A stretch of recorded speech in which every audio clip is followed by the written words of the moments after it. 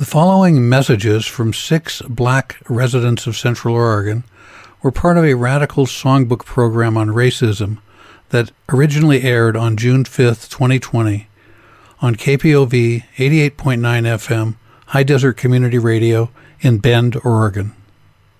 The Radical Songbook is hosted by Michael Funke. It is a 2-hour show highlighting the role that music plays in social justice and protest, and it airs Fridays at 10 a.m. Pacific Time. I am Adriana Aquarius. I am the person who put together the peaceful protest for Black Lives Matter on Saturday, downtown Bend, Oregon, and that had an amazing turnout.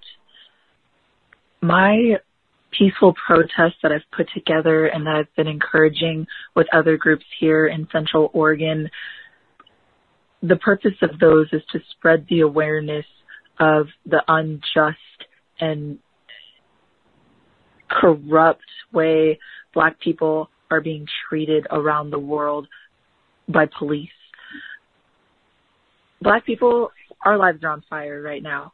We are under attack, as well as a lot of other races and minorities. But today I am focusing on Black lives. And I think the importance of that is knowing that when we're talking about Black Lives Matter, we're not saying that no other lives matter. We're just saying that for right now, Black lives are under attack. We're on fire, and we're asking our allies and our friends and our families to stand by and support us in extinguishing that fire by peacefully protesting, because fighting fire with fire has never gotten us anywhere in life. And I think it's just really important that people know that, you know, it's really easy for someone to get a crowd riled up and angry and then rioting happens and stuff like that. But my crowd, my town, we have such amazing control and just peace and love and light to spread. And I just think it's really important, and we're going to continue to do this until things change, until justice is served to not just the 4 cops who murdered George Floyd. We're doing this until a difference has been made in our justice system so that there's an end to this. We're doing it peacefully because there's already too much violence happening. And we don't want to contribute to that here in Central Oregon. We don't want to destroy our town and stuff like that, no matter how angry we are. I think it's really important as allies to use your voice. If you see racism happening in front of you, speak up. Tell that person, put them in their place, tell them that they're wrong peacefully. For a lot of us Black people, especially here in Central Oregon, there's not many of us. We really count on our white allies to watch our backs. There are many times when I will pull my car over a couple steps away from another pullover happening if it's a person of color, just to be there and to ensure that nothing goes wrong. There have been many times when I've had to speak up against racism and then I myself get under attack from it. But if that kind of like saves one person from either just being beliterated by racism or even some people try to carry out violent acts. And if I can be that barrier, or if I can direct that attention to myself, I will. And it just shouldn't have to be like that anymore, you know? Silence is violence. Silence isn't going to help us. Sitting there and minding your own business when you see it happen, that's an issue. That's a problem. That is not okay. We have a voice for a reason, and we need to use it. So that's what we're asking for with these peaceful protests, is that we use our voices to make a difference in this world for the next generations and generations to come, you know? People have been saying change will happen. You just got to wait. It's going to happen in time. What about my grandfather's time, my grandmother's time, my great-grandfather's time? How much more time do we have to give them before a change is made? And that's what we're doing today. We're not letting it take any more time. We're acting now, and the change needs to happen now. And we're going to do it peacefully. And we're going to continue to do it peacefully until a difference in this country is made. So that's what I have to say. You know, and I thank everybody for coming out and supporting us and who continue to support us. I really appreciate everybody reaching out. Just thank you from the bottom of my heart. Much love, much happiness, and much, positivity to everybody who believes in our cause.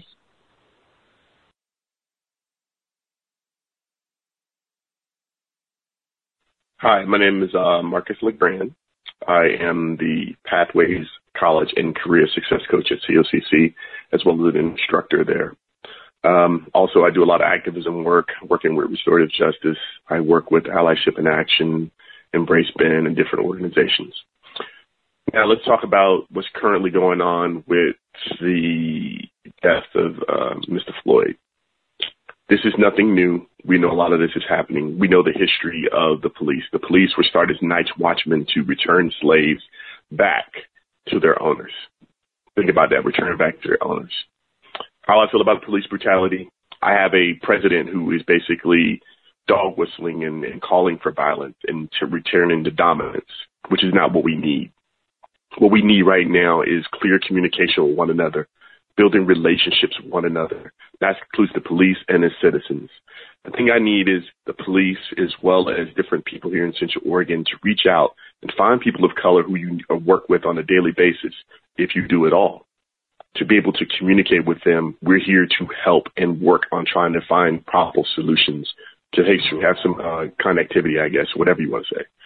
But ultimately, I just want everyone to know that we're here to work together. But if that is not your mission as a person and a human being to help your fellow citizens to be able to be better, do us a big favor. Get out the way. Get out the way. We don't need your tears. We don't need your white people tears right now. We need actual solution. Okay? Thank you for helping. We appreciate it. But it's time to do the work. We shouldn't have to beg for stuff. We shouldn't have to continue to keep bringing stuff to the table to make changes. You should really want to do this on your own. The police brutality has been going on, and everybody's seen it, but they didn't know. But now you've seen a guy murdered on the street in clear daylight so everyone can see it.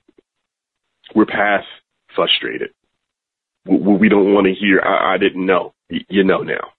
You really know now. And for the safety of my kids, for the safety of a lot of black kids and black people, not only in Central Oregon, but in the country, but let's get past all of this, whatever othering, if you want to call it that, or separation. Let's really get down to the nitty gritty of just being human beings and work with one another, make some changes.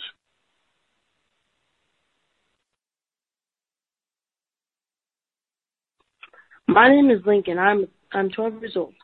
I want to be able to play in my neighborhood park without the fear of being shot and killed, like Tamir Rice. He was 12 years old, just like me.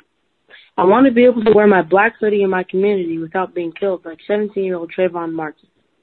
I want to be able to jog in my neighborhood without white supremacists hunting me down and killing me in the streets, like Ahmaud Arbery. He was only 25. I want all good cops to start turning in bad cops. Silence is compliance.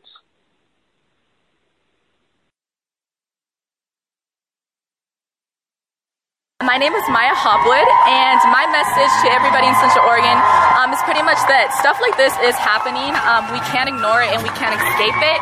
I know a lot of people are like, hey, we live in like white bins where there's not a lot of black people, nothing is happening here. But us showing support and coming out is to show that we really acknowledge what is going on around America, and it's really sad. And just because it may not be happening here, you never know. It could. So it's good to educate yourself, ask questions, be there to support your black friends and family. It is super important.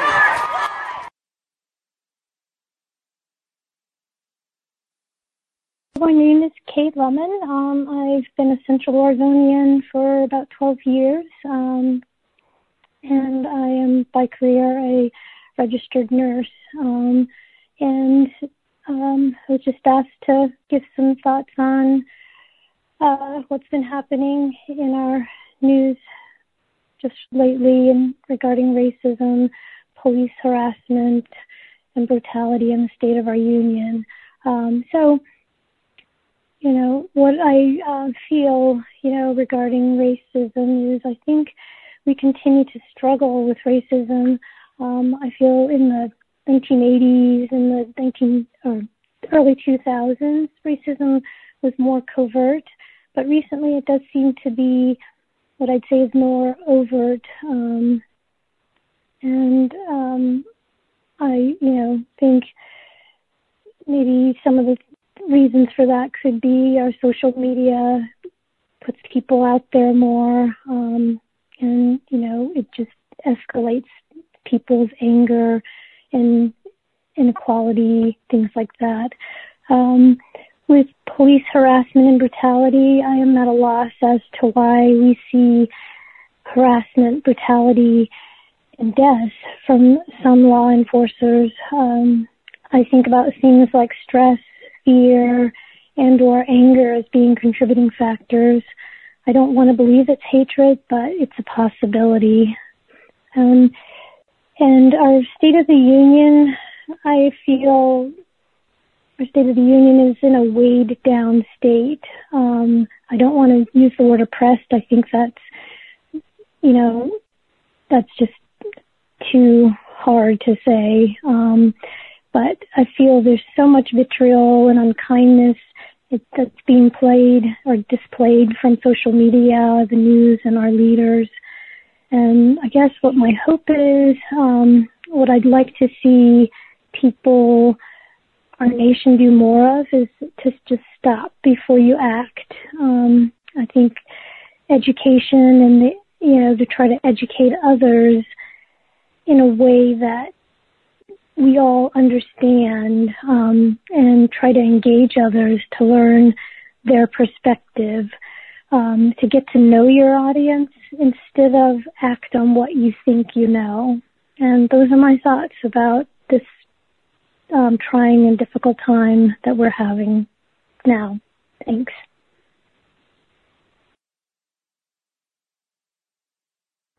I'm Mosley Water. Thank you to KPOV for doing the revolutionary work of getting information from the people to the people. You are a highly underappreciated, underfunded, and underobserved resource in this community. Thank you for what you're doing and continue to do.